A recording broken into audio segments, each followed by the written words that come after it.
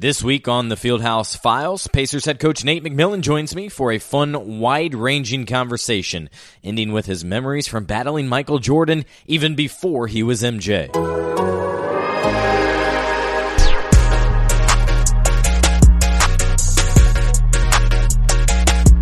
And welcome into another episode of the Fieldhouse Files. I'm Scott Agnes. I hope this finds you well as we have brighter days ahead and potentially basketball resuming sometime this summer.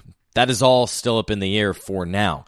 In the meantime, The Athletic continues to pump out outstanding, unique content to keep you both informed and entertained. And right now, we're still offering that 90-day free trial. Or even better yet, for my listeners, get 40% off the annual price by going to theathletic.com/fieldhousefiles.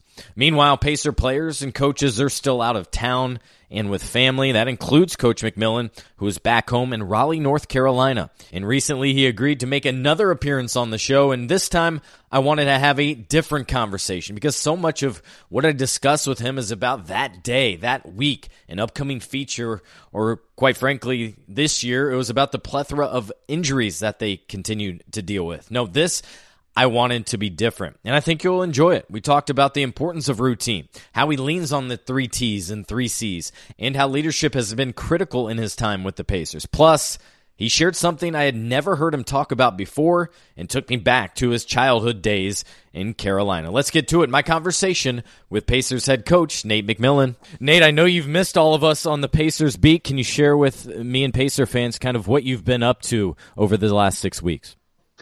I certainly do miss you guys, speaking with you every day. But, I'm in North Carolina and, I've spent the last week and a half, here. I was in Indy, the first 2-3 weeks, of, the postpone of the season. And, my condo was closing in on me, staying inside, every day and not being able to go to the gym and work out, got a little tight in there. So I came down, to North Carolina to check on some family and to, give myself a little space and, just waiting, this thing out and, hoping that we can get back out on the floor, here real soon. The strange thing is all of us, especially in the NBA, are so used to our routines. And that's completely been disrupted. And right now, you should be preparing for a playoff series, but instead, what are you doing? You're keeping in touch with your players, and have you transitioned maybe even into your off-season stuff, such as reviewing players' film from the year? Well, what I've done, the first week, as soon as this was the season was postponed, really it was a shock that I think went through. Certainly the NBA, but, the entire country, where, things just came to a halt and, it was almost like, losing a series and the season is over, but in this case, it was just postponed, so the first, week or so, I think everybody was just in shock. You didn't have a routine. You really didn't know what to expect. We started to, I was staying up late and getting up late and, really didn't have that routine. But, quickly, I would say probably the next week after, sitting around wondering what was going to go on. I knew that I needed to get back to a routine.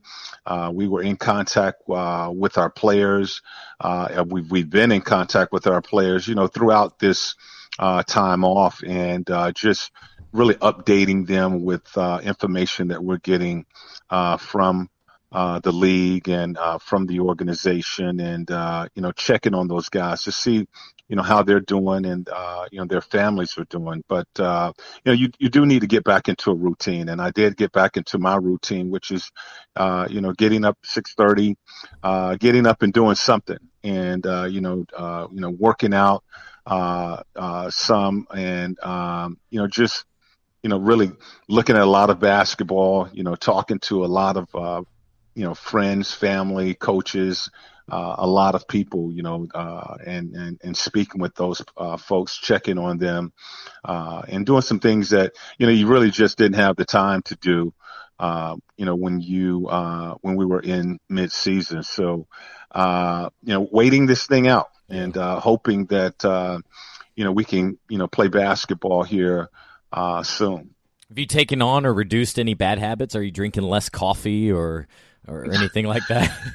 No, man, I'm still getting up. I get up at 6:30 and I Yeah. try to get moving around 7:30. And I do have to have my cup of coffee. I still get my cup of coffee in the morning, and try to work out. Every other day. I've put so much pounding on this body that I can't go every day, far as exercising and doing things like that. But the routine is pretty much still the same. I've been doing a lot of things around the house. My wife got me fixing furniture. I mean, all kinds of things, man. I really need to get back to work because this work around the house, being a handyman, it's not something I want to continue to do. Yeah, I was going to say, this is a time where you're figuring out how much you love basketball and maybe how much you're not good around the house or staying still and kept to one room. You're used to traveling around the country at this point. Well, what we talked about with the players, really this is a life lesson, for all of us. And, where your parents talk to you about educating yourself and, what are you going to do if you don't have basketball? And, this day is going to come for all of us where the game stops and it's over for you. And what are you going to do, life after basketball or going into retirement? And, you need to really think about that. I've been doing that awful lot, certainly a lot more now than I have been in the past. But, this is something that I think about often, is what else do I want to do or can do if basketball is taken away from me? And, basketball, our normal lives have really been taken away from us. And it's really an opportunity for you to reflect and think about your life and think about how blessed we all are to have, jobs and to, have,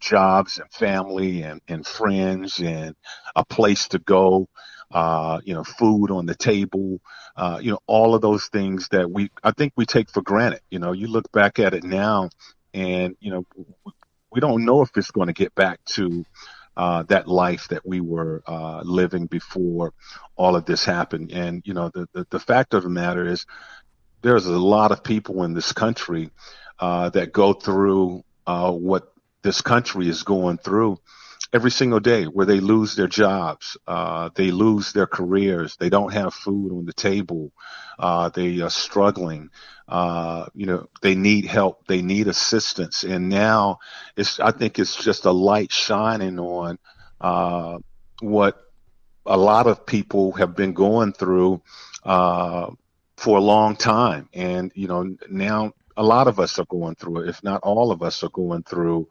some of these things where we've lost our jobs, we've lost our careers, we need help, we need assistance. And, I've looked back and just thought about how blessed I've been, and a lot of us, we've been to have all of these things. And, but now to have them taken away from you, we should be better when we get that opportunity to go back to life as we knew it. And I think the crazy thing about you taking over as head coach, forget the coaching and the X's and O's and everything, is nothing about you in this role has been typical or easy. And what I mean by that is right away you had Paul George wanting out. Then you had that trade. Then you had Victor's injury. Now you went to India. And now you have Jeremy Lamb's injury and this stoppage. And I think as a guy you are that preaches calm waters and staying lifted, and this is a time even with the players and everyone in the league I worry about even the mentals in all of this, right? I think that's been huge, and I think that's where you can play a big part probably in all this, is just your leadership and comforting of these guys when they need it beyond the basketball. Yeah, absolutely. We talk about adapting all the time, and that's something that I've learned that you have to learn to do throughout life. Is adapt to the conditions, adapt to the situation. Not only in life but out on the basketball floor. Right now we are using a lot of the things that we talk about during the season and in the locker room.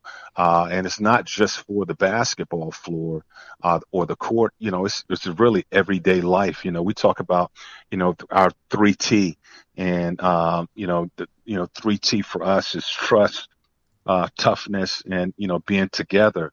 And one of the things that you have to do right now is the trust part of it is we got to trust these experts, and what they're telling us that is going on in this country, around the world. And we got to be tough. We're gonna have to tough it out in this situation. It's difficult for everybody, but we have to be tough in this situation. We talk about being together.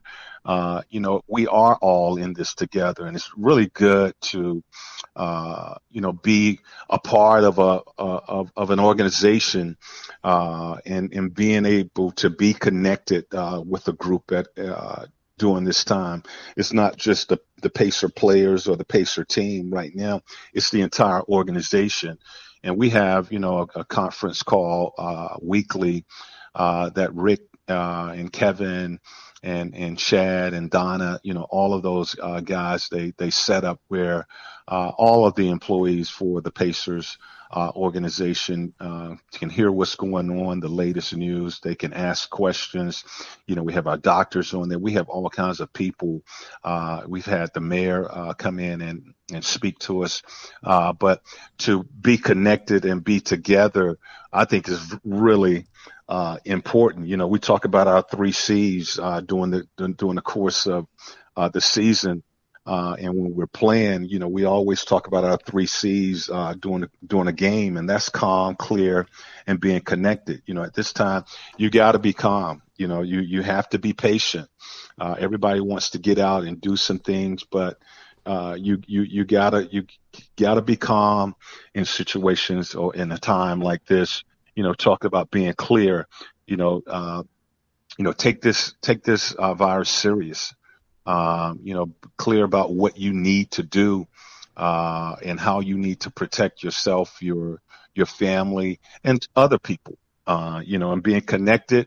You got to be in contact with, stay connected with what's going on out here and the changes that are happening. So, we're using our standards and we're talking to our players about 3T and the 3 Cs.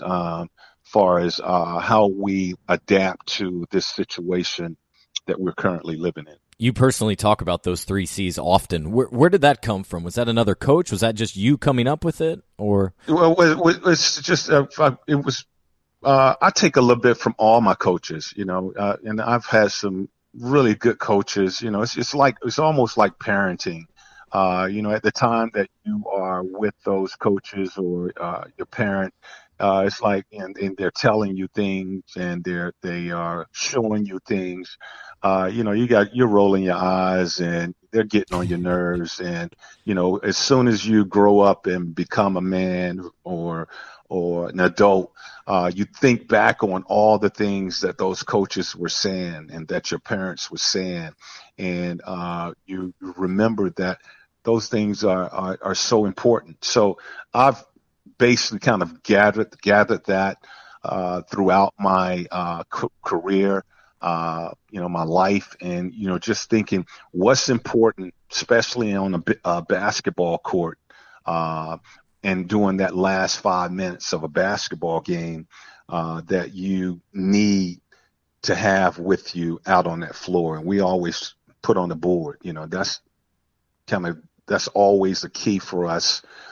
During the course of a game is to be calm, be clear, and be connected out on the floor. So it's just something that I kind of came up with, throughout basketball days. Gotcha. I've seen you now coach, and then back when you were playing, it seems like whenever I talk to people, some of the first things they mention beyond your game was just how you've always been organized, always been thorough. Was that always been a trait you've possessed, or is that something maybe you attribute to your parents? What do you think about that? Scott, that's a fear. That's just a fear of failure. I've always, some people say I over prepare, but just the fear of failure and not wanting to fail. A long time ago when I was playing basketball, I didn't really start playing basketball in school until I got into the 10th grade. At that, when I was growing up, it was called a junior high, where we had 7th, 8th, and 9th graders, and high school was 10th, 11th, and 12th. But junior high school is where a lot of kids started playing basketball. I wouldn't try out for my basketball team because even though, in my community, I knew I was one of the better players, or I didn't know, but when I was playing with the kids in my community, I had a lot of success in the community and in the parks and recreation. But I was afraid to go out for the school team because I was afraid of getting cut from the team, not making it. It's almost like that story, Michael Jordan getting cut from his 10th grade high school team. So finally, once I got into high school and my 10th grade year, my brother, I have an older brother who was the father figure for my family, made me go out. He knew I was good enough to make the team, but that fear of failure kept me from trying out for high school or school sports. I always stayed in the community center and played park and recreation sports. I played all sports: basketball, football, baseball. Did well in all sports, but once I got to high school, I thought the basketball was probably the safest sport. And my brother decided that, look, you are going out, or I'm gonna beat you up. One of the two, So either you deal with me or you go out for this team. End up going out for my 10th grade team, making it. But that preparation is really that fear of failure. Making sure that you are prepared for whatever it is that you are, the task that's at hand and that you're going to do. That's amazing to me, the fact that you kind of picked it up in the 10th grade, then went on to later play and have a good career at NC State. And, of course, we know in the NBA. And then it was really cool. Just last year, your high school retired your jersey. So it just a few years there, the type of impact you were able to have, that had to be pretty special for you. It was. It really was, and the thing about that was there was so many really good players that came before me that played at my high school. One of them was, the son of a legend in our community is T.J. Warren. His father and I played at the same high school. His father, Tony, was a legend in our community, and he was a great player, a guy that I would go up to the park and watch him play. They all would play on Saturday mornings, and guys like David Thompson and Monty Towell and those guys who played at NC State would come over to this community center where I grew up at, and Tony Warren would be playing with these guys, and I would just sit there and watch them. I was a little young kid sitting on the sidelines, but watching them play. And Tony was as smooth as TJ. Had a real smooth game. Ended up going to NC State, playing at North Carolina State, just as TJ did. And I think he went to the pro, but didn't really have a career in the NBA. But just a local legend around here. And there was Danny Young is another guy that played at my high school. So there was a lot of guys that came before me that their jerseys are not retired right now. And what we are trying to do is get those guys, get their jerseys up up on the wall, because I thought it was a really good thing. But there are some people before me that deserve to be up there, and that's something that I'm working with the high school about Nice. doing, retiring and getting those guys' jerseys up on up in the stands, and but it was a great night for me and a couple other local guys that played. And you obviously knew about TJ, but I was curious, what was your reaction then when Kevin called you and said on draft, or maybe you were in the room together actually on draft night, say, "Hey, we got TJ." You go, "Oh man, I have all kinds of history with that family. I know him." Yeah, I knew about him, and I hadn't met him until he came to Indiana. Even though we are here, and I was just talking to a friend who saw TJ 2 days ago riding his bike. Yeah. And so TJ is here in town. He's riding his bike, and he's working out. Trying to get himself ready to start the season whenever we start the season. But yeah, I was excited, because I knew about his game. I watched him at NC State play, and the few years that he was in the NBA, I knew what type of talent. So really excited about having the opportunity to work with him. Me and his father, we talked a lot. It's a lot of people in the community, people from NC State, all of these people that I know and I'm familiar with, was telling me about him, so they were excited that we were connecting. And it's been a joy, that there were some things that people told us that we saw different. One of the things was he wasn't a defender. He didn't put in that, the effort on the defensive end of the floor. And that's been totally false with us. TJ has been one of our better defenders this season, and I think that's part of he's understanding what he needed to improve on, and coming into our system where we expect you to make that effort on the defensive end of the floor. He came in with that mindset that he was going to be a better defender, and it also helped that David West mentors TJ. David is very close with TJ, and has TJ went through David's program that he has here, and David has been working with TJ, since high school, and so David, also told him, what to expect, coming to Indiana, and he's been a pleasure to work with, and I just continue to see his growth. I think he has a lot more that he'll be able to bring to that organization. Yeah, you've had several guys that have done a great job of playing better defense than was expected. You go back to, Boyan and Doug, and TJ Warren, as you mentioned. I'm curious in terms of coaching, you kind of retired and then jumped right in. When did you first consider maybe coaching would be in your future after playing days?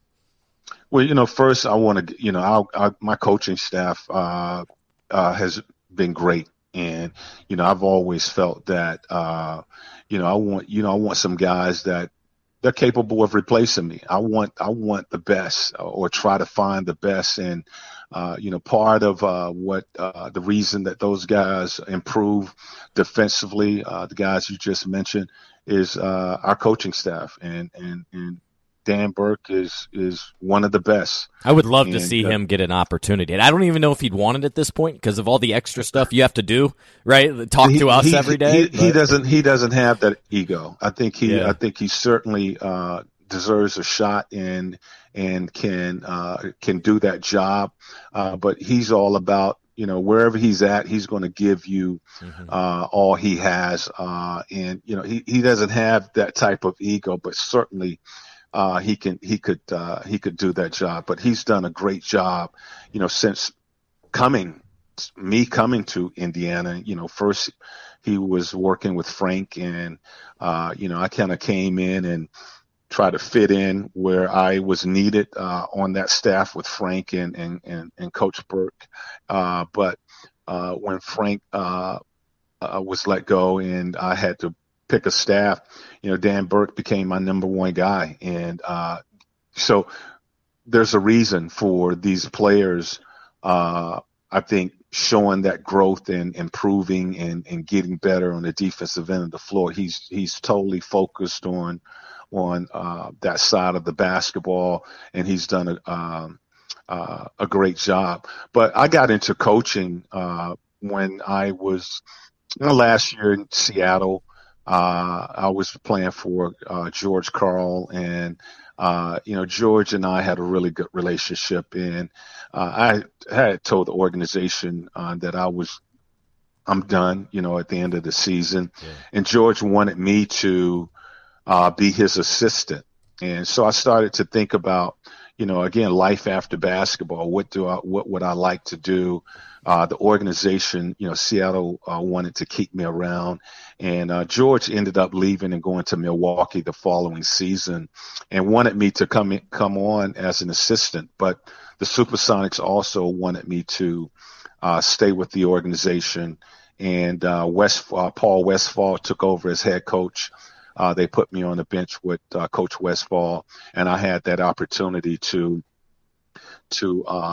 be an assistant and learn from some really good coaches during that time. Dwayne Casey was an assistant at that time. I had played for Coach Gergrich, so I had an opportunity to look at some assistants as well as work with Dwayne Casey, who I really have a great deal of respect. And you're talking about being prepared for game planning. Both Coach Casey and a guy like Dan Burke, those guys, when working alongside of them, you have to bring it, because they bring it. They are prepared. They study, they do their homework, they cross the T's and dot their I's on everything that they do. So when you're working with people like that, it forces you to raise your level and make sure that you come in prepared. Bernie Bickerstaff was your first coach, and I know he had a significant impact on you. What do you remember about your time together and how you still stay in contact frequently, even today? Yeah, Bernie was my first coach, and he was hard. He was hard, and there was some days where it was like you just wanted to get out of there. But he challenged me. He put a lot of pressure on me. I was a rookie who was coming into a situation where they hadn't won. They weren't winning. There, I was a second round draft pick, and just really a player that I don't know if what people really thought of me during that time, but I was able to get in and work my way onto the floor and become a starter for a couple of years until we drafted Gary Payton, but ended up having a good career, spending all of my years, 12 years in Seattle, but really after playing for Seattle 12 years, I ended up going into coaching, and so spending really 19 years in Seattle, and all of that started from, working with Coach Bickerstaff, and he was demanding, he was hard, and at that time, the way he coached during that time, I've had coaches like that. It didn't really bother me. I thought that he certainly pushed me, and if it wasn't for him, I don't know if I would have had that opportunity to spend that amount of time in Seattle. Do you think being the point guard that you were has impacted your coaching, meaning how open and enabling you are of your point guards, of Darren in the past and this year with Malcolm, as we talked about before, how like even in the first quarter, you go into the game and he knows exactly what you want for him to do and has the freedom to just play on? Absolutely, 100%. Being the point, running the team, basically, I've always been a player that, made, I think I made players better, and I've never had that ego of wanting to be the best player. But I do have that ego of wanting to win. So, for me, it was whatever it takes to win, I will do.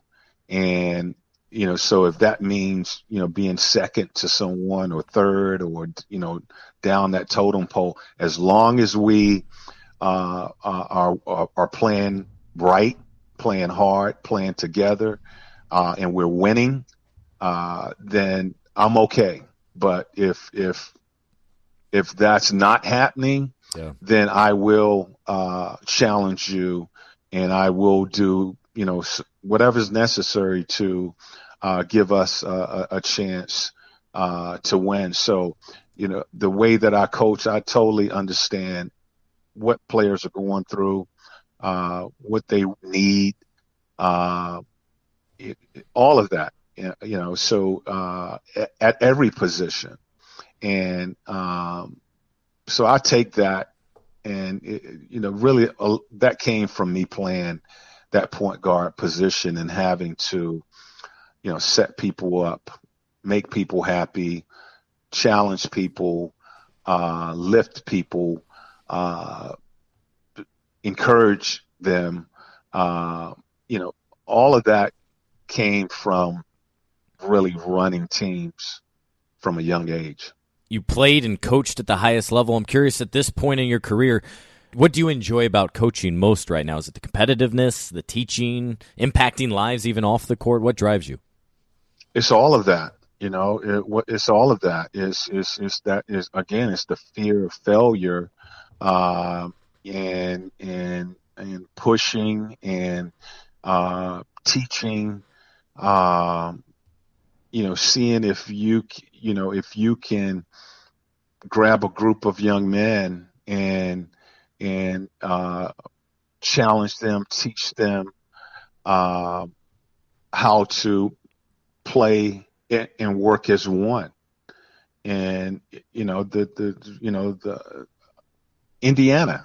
It's just like I coach for all of those fans, man. Yeah. It bothers me uh, when you drive around and you've lost a game.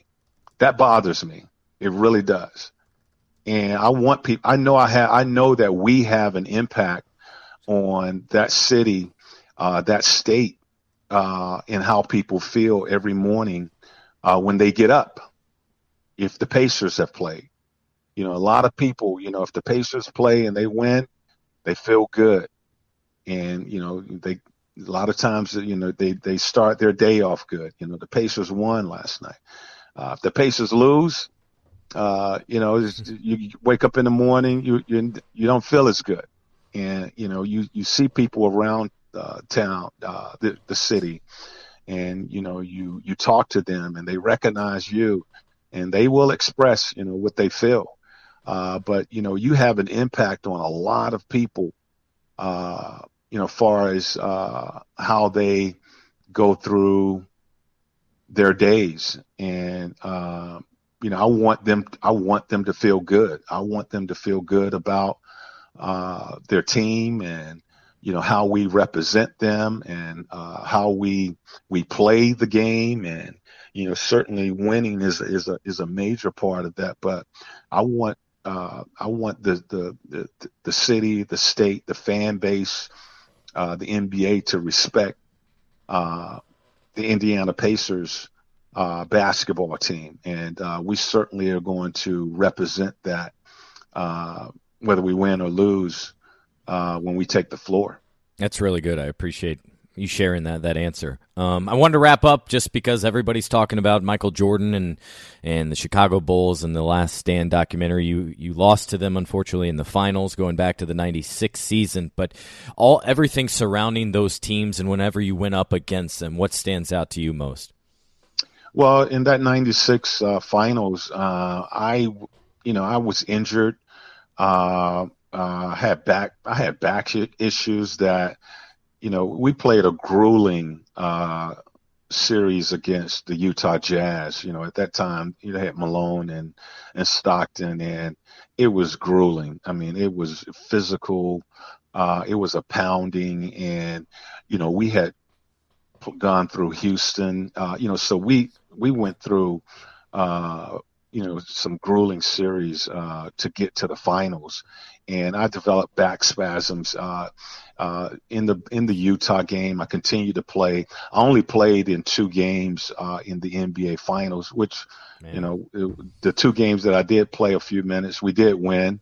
But they ended up winning that series. But I really felt if I was healthy, I just believed, I think we won 63 games that season. We was just running through the NBA. Our defense was one of the top defenses in the league. We didn't have a lot of shooting, but we were a team that could take you out of what you wanted to run and get out in transition and, just hurt you that way. But with me being injured, it really put a lot more pressure on Gary Payton, who was, our other only ball handler out on the floor. The Bulls, did a good job of really trapping Payton and taking the ball out of his hands. And we didn't have another guard. Hersey Hawkins was more of a 2 guard. But Gary and I played a lot, and we just didn't have enough. A lot of people say, well, Michael would have just raised his level of play, which he normally does. But I really, really do feel if I was healthy, I felt we really would have had a shot to win that. Are you watching like all of us on Sunday nights? Absolutely. I thought last week was great, and what it shows is that, even though you look at these teams and you see the success, there's so much that goes on behind the scene. And, people, talk about Phil Jackson and, whether, he had all this talent. You have to manage that. You have to coach that, and you have to give him credit for, what he did with the teams. Yes, he did have a lot of talent. He had some of the best players to ever play the game. But, he had, you have to manage all of that. And he was able to keep all of that together, or keep it together long enough for those guys to win those titles. And we're seeing behind the scene all this stuff that's going on, and it's what happens with teams. And I think you hear those stories about Shaq and Kobe, yeah, and the problems that they had. But once they got out on the floor, they put that aside, and they were able to win titles. And Michael and Rodman and Pippen and all of these guys, it's interesting to see, what went on behind the scenes.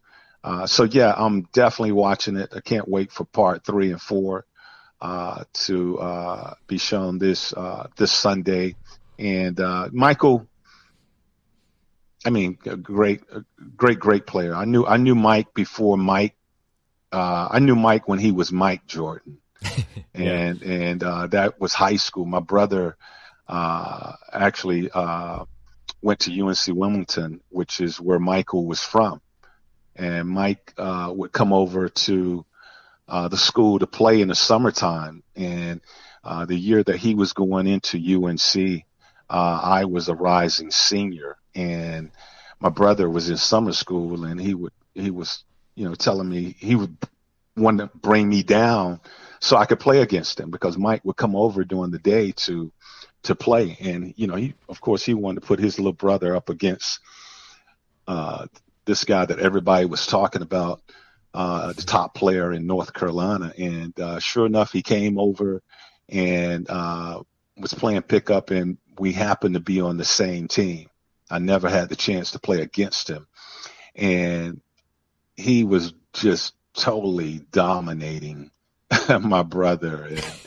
and the players at the university over there. And he went on to go to UNC, and the rest is history. How much older is your brother? My brother's 5 years older. He's 6'8". He was a forward, but 6'8", and 5 years older. We played all sports. I used to follow him everywhere he went. I would be a block behind him and his older friends. I never really wanted to play with kids my age, so I would always follow my brother to different community centers and around the city, and they would throw rocks at me to try to get me to go home, and I would eventually end up where they were, and a lot of times I would just sit there and watch them play. And when they didn't have enough guys, and guys was tired and they needed one more player, then they would let me play with them. So I always followed him and wanted to really be like him and play with him. And we played all sports. We were pretty good in football, basketball, and baseball. But he was that guy that really got me into sports. And to this day, he sends me all kinds of quotes and messages and about life, and just been a great big brother. That's really cool. Well, I really enjoyed this, Nate. I appreciate it. We got into different topics than the day-to-day than we always get into, and I think that's really cool. Yeah, well, thank you. Hope to see you soon. Yeah, me too.